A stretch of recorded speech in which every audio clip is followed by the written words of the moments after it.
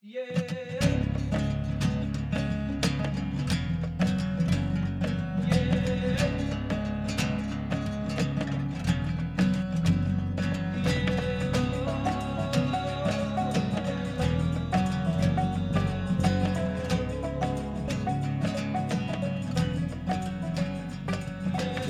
to this installment of the Into the Wilderness podcast. This is actually a special show that we are bringing you, and we're going to kick off with a few prizes that we're going to announce the winners. We're also going to talk about some new prizes that we're going to be giving away as well.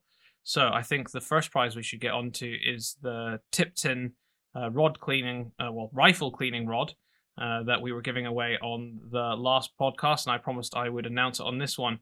And the winner goes to an Instagram entry, and the Instagram name was, because I don't know the actual name, was The Boy from Africa. So I'm assuming it's someone from Africa or South Africa or somewhere like that.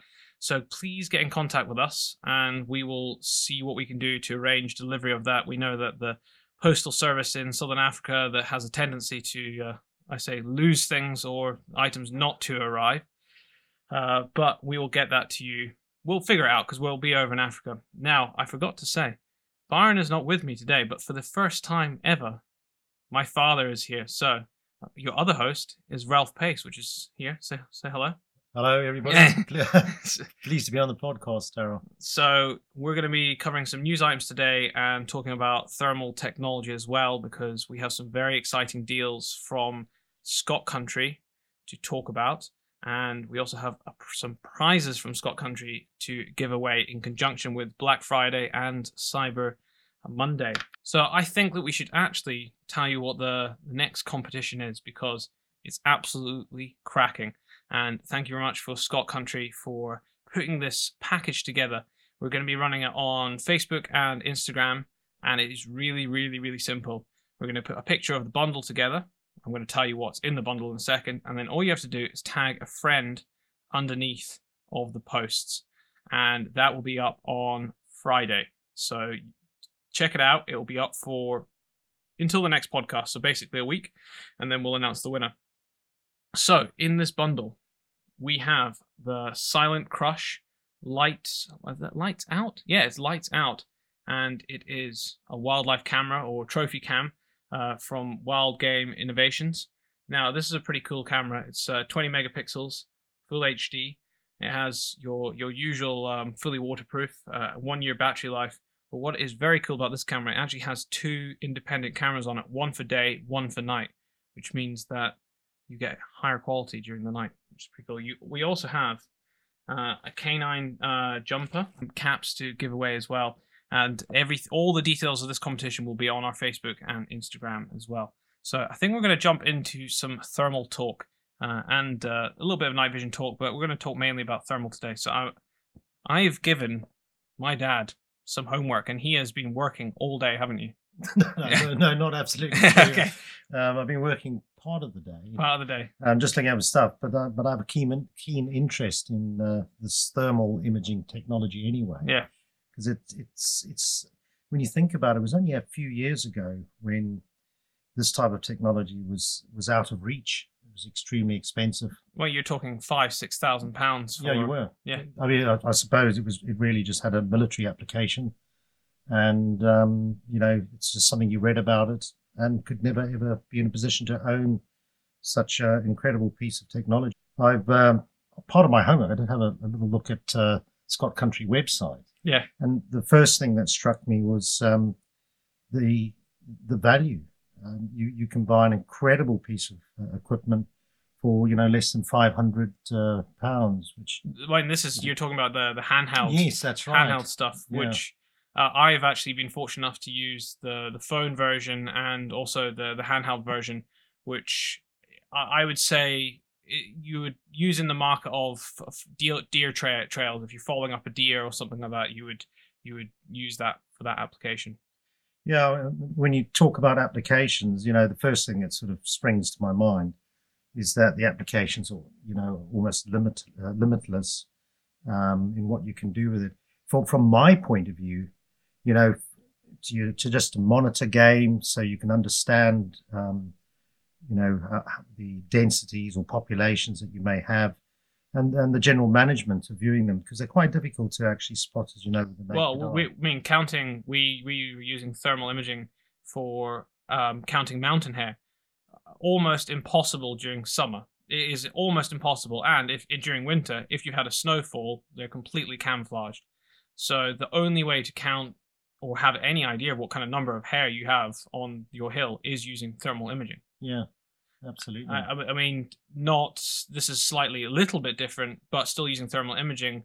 Our company's in the process of doing huge surveys using thermal imaging from the air. But I mean, the systems are identical to the same systems that are inside all these thermal imaging cameras. I think, from a hunting point of view, the application that excites me is, from time to time you'll have a well placed shot, and you'll see, where the animal has run, and when you go to actually find it, you just cannot see it anywhere. And many a time I've spent, scurrying around under bushes and so forth, and the animal has only been about 20 meters away at the most. And using the thermal imaging, you'll be able to find these animals a lot quicker. I mean, the only other way is you have a dog.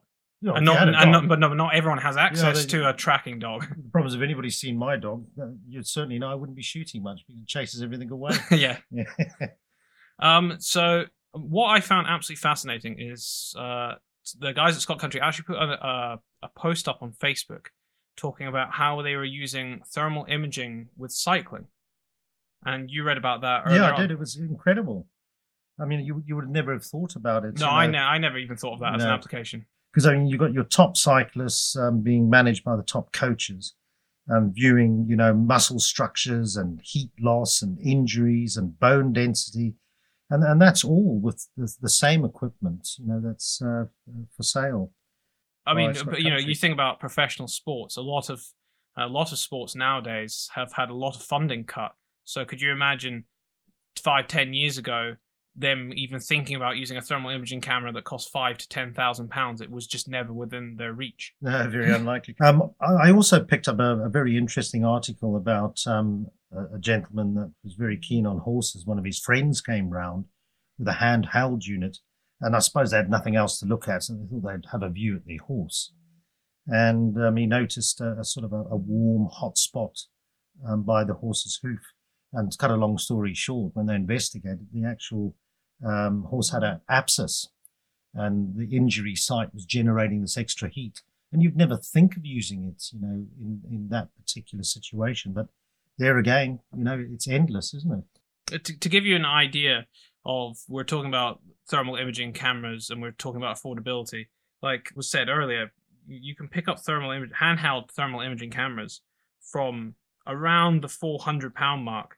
And then you can fill your boots all the way up to the £3,000 mark. I'll give you an example of a kind of a budget one, which would be the Pulsar Quantum Light, and that is, you're looking about £1,300 for one of those, but it will achieve nearly everything that your normal person would want to achieve out of a thermal imaging camera. No, absolutely. But you can buy the other thing that springs to mind. I think Daryl, you'd brought home one, your Byron, and I picked it up, and I was looking at our house. Oh yeah. The heat loss. I couldn't believe is all the heat escaping. Yeah. It's actually shocking when you look at your house and you just realize your front door's losing it, or your windows losing, your roof is leaking. And that's why I've never looked at my house again with a thermal imaging camera. Exactly, it depresses you. If you want to get depressed, have a look at your house and see all the heat escaping out the windows. It's amazing, really. Well, I think we shall put the thermal imaging talk on hold for a while because we have some really cool news items to talk about. But I know that people are waiting for a little bit of news on the Black Friday. So what I'm going to do is tell you where to go. It is open from Thursday midnight, so the day the podcast is released, until Monday at 5 p.m. And if you go to all the W's, scottcountry.co.uk/Black Friday, and that link will be in all of our posts and in the description. They will have deals all weekend running, and the deals will be changing throughout the weekend into Monday as well. So go check that out. We'll talk a little bit more about this at the end of the show as well. So now we're going to move on to some news items because this is a news podcast as well. So the first one we're going to talk about is something actually that I have been noticing over the last few years, and that is the lack of insects. So Yeah. you Well, I mean, there's a very interesting article in the Daily Telegraph, and when I started to read, I thought to myself, it's absolutely true. When's the last time you've heard that pitter patter of insects being squashed on the windscreen? I mean, at one point, you do a journey, you have to go out there with a rag and wipe your it'd be one of those things you stop at a fuel station and have to clean your window because of bugs. They were on the headlights and so forth. And for those motorcyclists as well, they were a nightmare because ride a bike. I ride a bike. And how many times do you have insects splash on your... Very rarely. Yeah. Well, when I used to ride a bike, I tell you what, there used to be thousands of them. Thousands. But it's quite interesting because the article goes on to say that they call it the splatter test. It's a recognized way of counting insects. And in fact, some scientific organization had issued people with little white cards that they'd put on their car, and then they count the number of splats per square inch to get an idea of the populations. And they believe that since 2013, numbers have begun to plummet by about nearly 80%. And I'm inclined to agree with them, just from my own personal knowledge of it. For our listeners, next time you have a think about it, when was the last time that your car was truly covered, all the way covered? I'm thinking about 10 years ago, actually, when I first started driving. My car used to be completely covered. And we were talking about it earlier. You used to have to scrape them off of your lights. And you used to have to get special bug spray to get it off. You bought bug remover. Bug remover. I cannot remember the last time I have ever had to do it. The only thing that I clean off now is mud and salt. Yeah, that's exactly. But I think the wider story actually is the fact that these declining insect populations is quite devastating for the wildlife. When you think of all the bird populations rely on the insects and the good everything has a knock-on effect. Yeah. So I don't know what they're going to do about it. I know that there's certain calls to ban certain insecticides. Because that's what they reckon the core root of it is, agriculture and pesticides over the last 50 years. Yeah, I would say it's a combination, definitely, of a number of things. There just doesn't seem to be any room left for insects, does it? Anyway, I'm pleased. I wish I'd never saw another mosquito as long as I lived, or a midgie.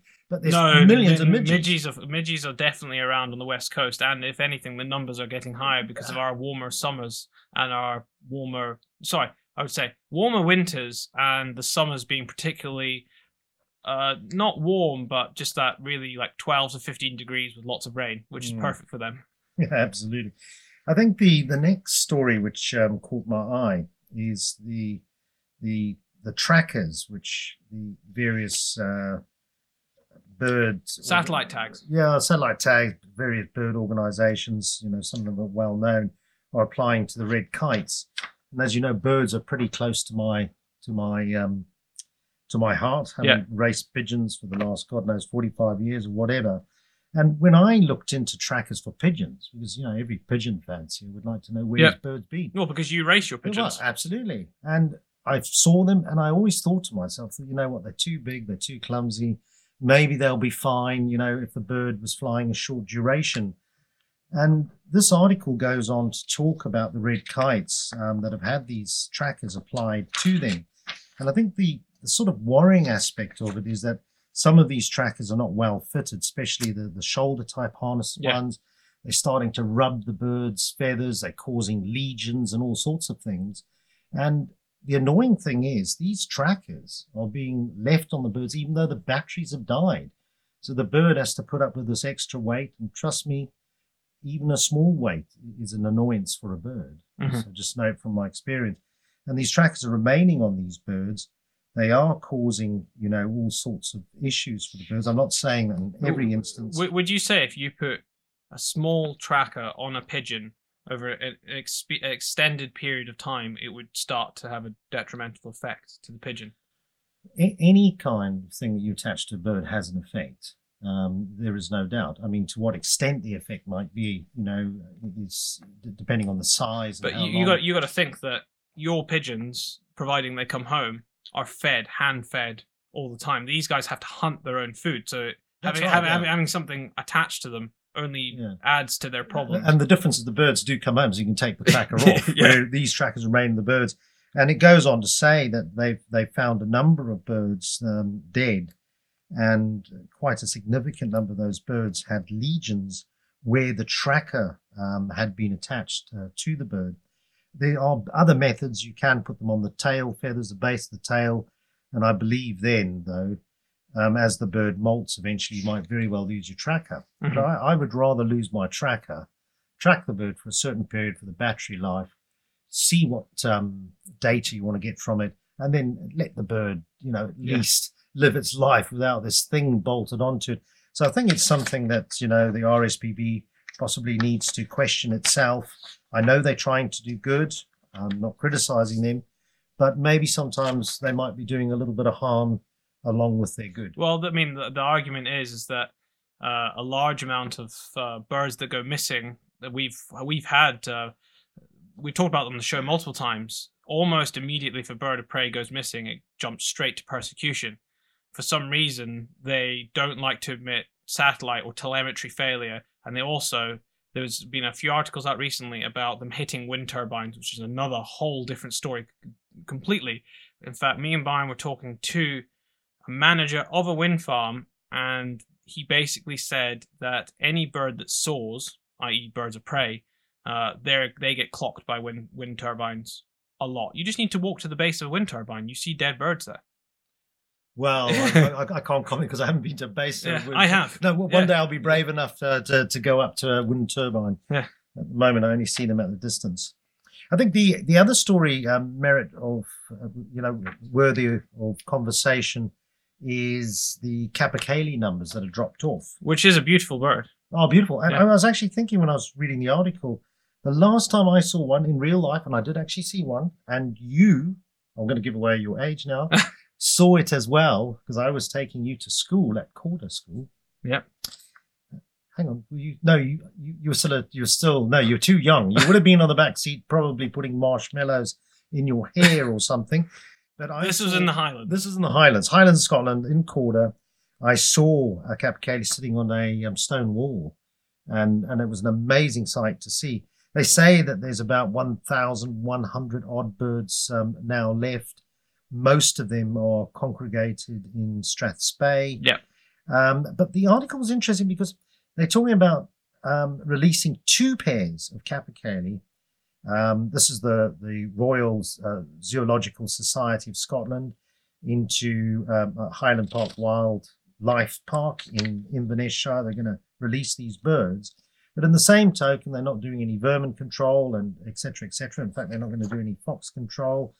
And you and I both know, because we both have interest in pheasants, if you don't keep those vermin down, it makes me wonder how long those capercaillie are going to last. I mean, I guess a capercaillie, because they're big birds, that must be in a fox's upper limit of size. Oh, I don't know. They're quite aggressive as well. Yeah, well, I wouldn't want to test it. Like a kung fu sort of capercaillie. But what I don't understand is that there's a number of species, in fact, the lynx being a prime example, they want to bring back to this country, yet we have many species under threat in this country, capercaillie being one, red squirrel being another. We also have waders under threat, which need help right now. In fact, the wild cat of Scotland, I think, they're one of the rarest animals on the planet right now.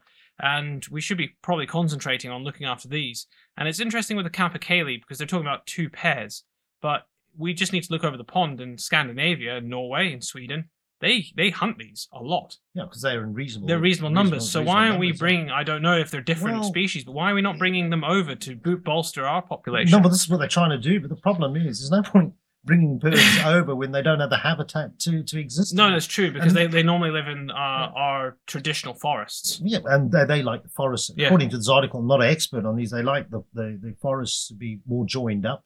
No, definitely. Glen Tanna has quite a few capercaillie there, and they have your really old forests, very vast areas of it, and that's the kind of habitat they like. But getting to the RSPB's own figures, they were monitoring 20 capercaillie nests, and out of those 57%, or more than half of those nests, were destroyed by pine marten. Now, obviously, pine martens are protected, and they are saying that they want to move these pine martens from the core forests that they're using and put them somewhere else. And I question all of this, and I suppose you can question that there's a lot of money going to go into this. They're going to move the pine martens, put another species. I mean, the bottom line is, as far as I can see, the first time I've ever seen a pine marten in my life is when I was on the Ardnamurchan Peninsula, and they were in. I must have seen 100 in one night. The numbers are huge, and I speak to a lot of people on the West Coast. They're now seeing more and more pine martens, and it's probably a very good thing that they have been brought back. But the bottom line is they still need control to some extent because they're wiping out other species now.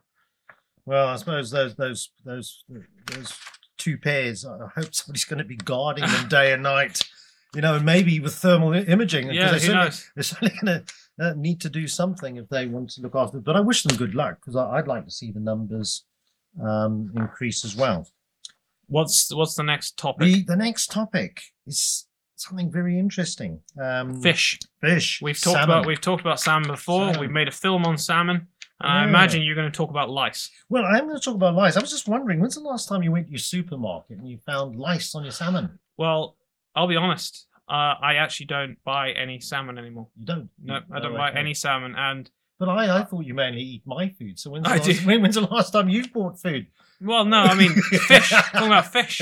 I don't. No, I'm only kidding. I don't buy any salmon from the shop anymore, and I don't order it from restaurants anymore because of this reason. Well, basically what they're saying, watch out. It's not going to do you any harm. No, it won't, no. But lice are on the march. It appears that some of the well-known, I'm not going to mention any names, I have no interest in that, but some of the well-known supermarkets who have well-known suppliers, the lice seems to be a little bit out of control at the moment. They've done some samples. On average, it's 22 adult female lice on various places, some of them up to 23. But this is not the real story. The fact that you might find a lice on the tail of your salmon that you're just about to eat is not the story. I think the big story is what these sea lice are doing to Scotland's most iconic fish, the sea trout. And there's no doubt about it that, this government, or maybe previous governments, have been more keen to protect big business by allowing these salmon farms to be put in locations which are not appropriate. They are creating, in many people's views, and some people are absolute authorities on this, they are creating a huge issue for the sea trout. And, if you look at Loch Maree, which we did a film on. Yeah, if you go back to its heyday, there were 20 gillies on Loch Maree. And now there is just one. And the experts are describing the sea trout populations as collapsed on the West Coast. And sadly, it's falling on deaf ears. And it appears that, our politicians back big business at the risk of an entire species. And to me, that's the story.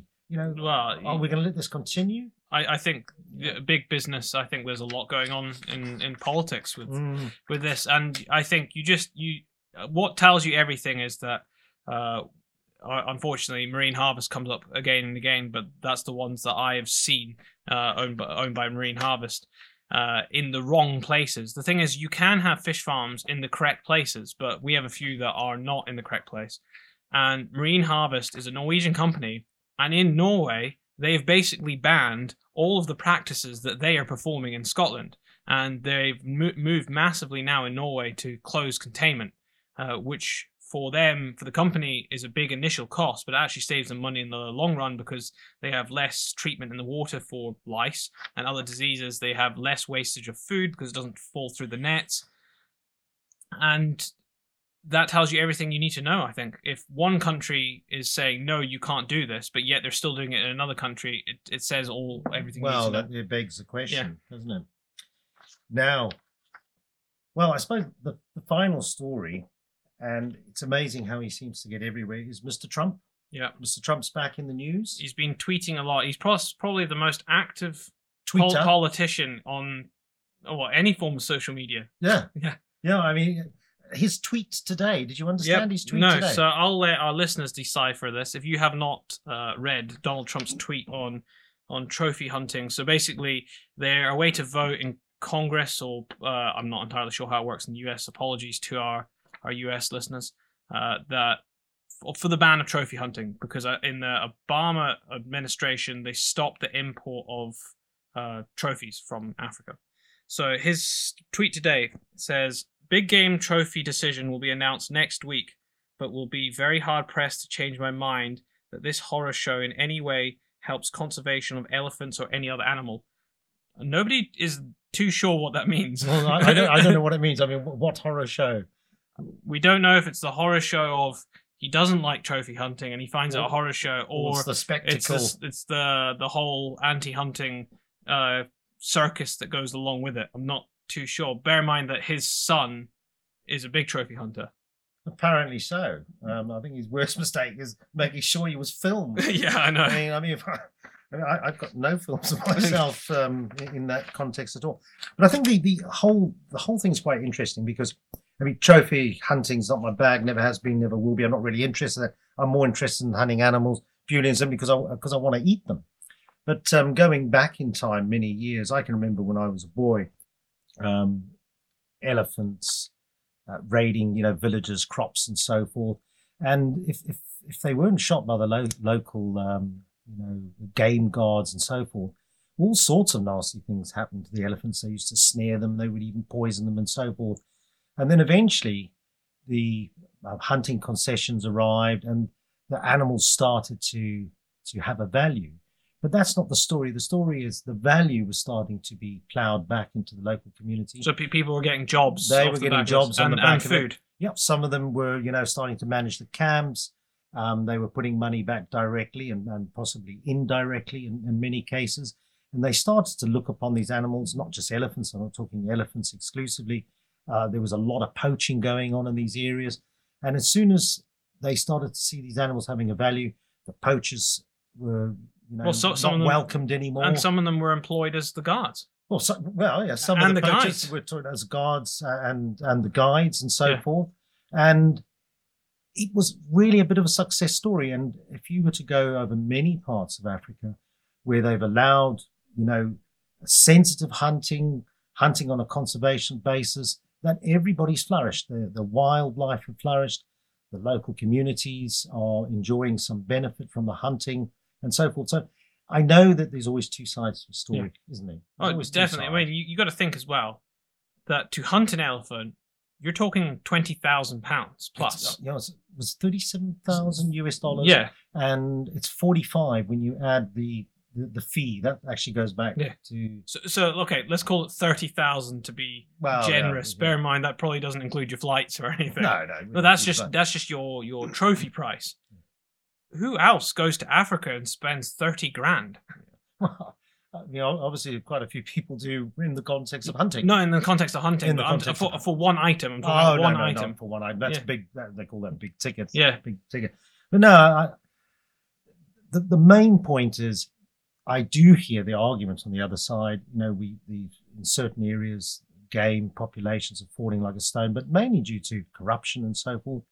But there has to be a balance, and I just wish the other side would debate. They won't. They don't want to debate because they never want to hear a positive story coming out of hunting, which is quite sad. Yeah, it is. Well, that is all of our news. Is that all of our news today? There's no more news. There is more news. Not unless I make it up. No, there is more news, but that's all. Those are the main stories. Yeah. Well, that's it. That's our show pretty much done. And I have to say thank you very much for joining me. But we're going to have you on again when Byron's back, because I think we can talk about our hunting growing up together and you and everything else. And when we're not doing news stories, so we can actually talk about ourselves. That'd be good. I don't think I'm your best podcast interview you've ever had, but I did my best for you. You've helped me out massively. Well, I was trying my best. In fact, there is a little bit of news. On other news, everyone remember that the DNA Film Festival is on at the Northern Shooting Show, which is on Saturday the 12th and Sunday the 13th of May 2018.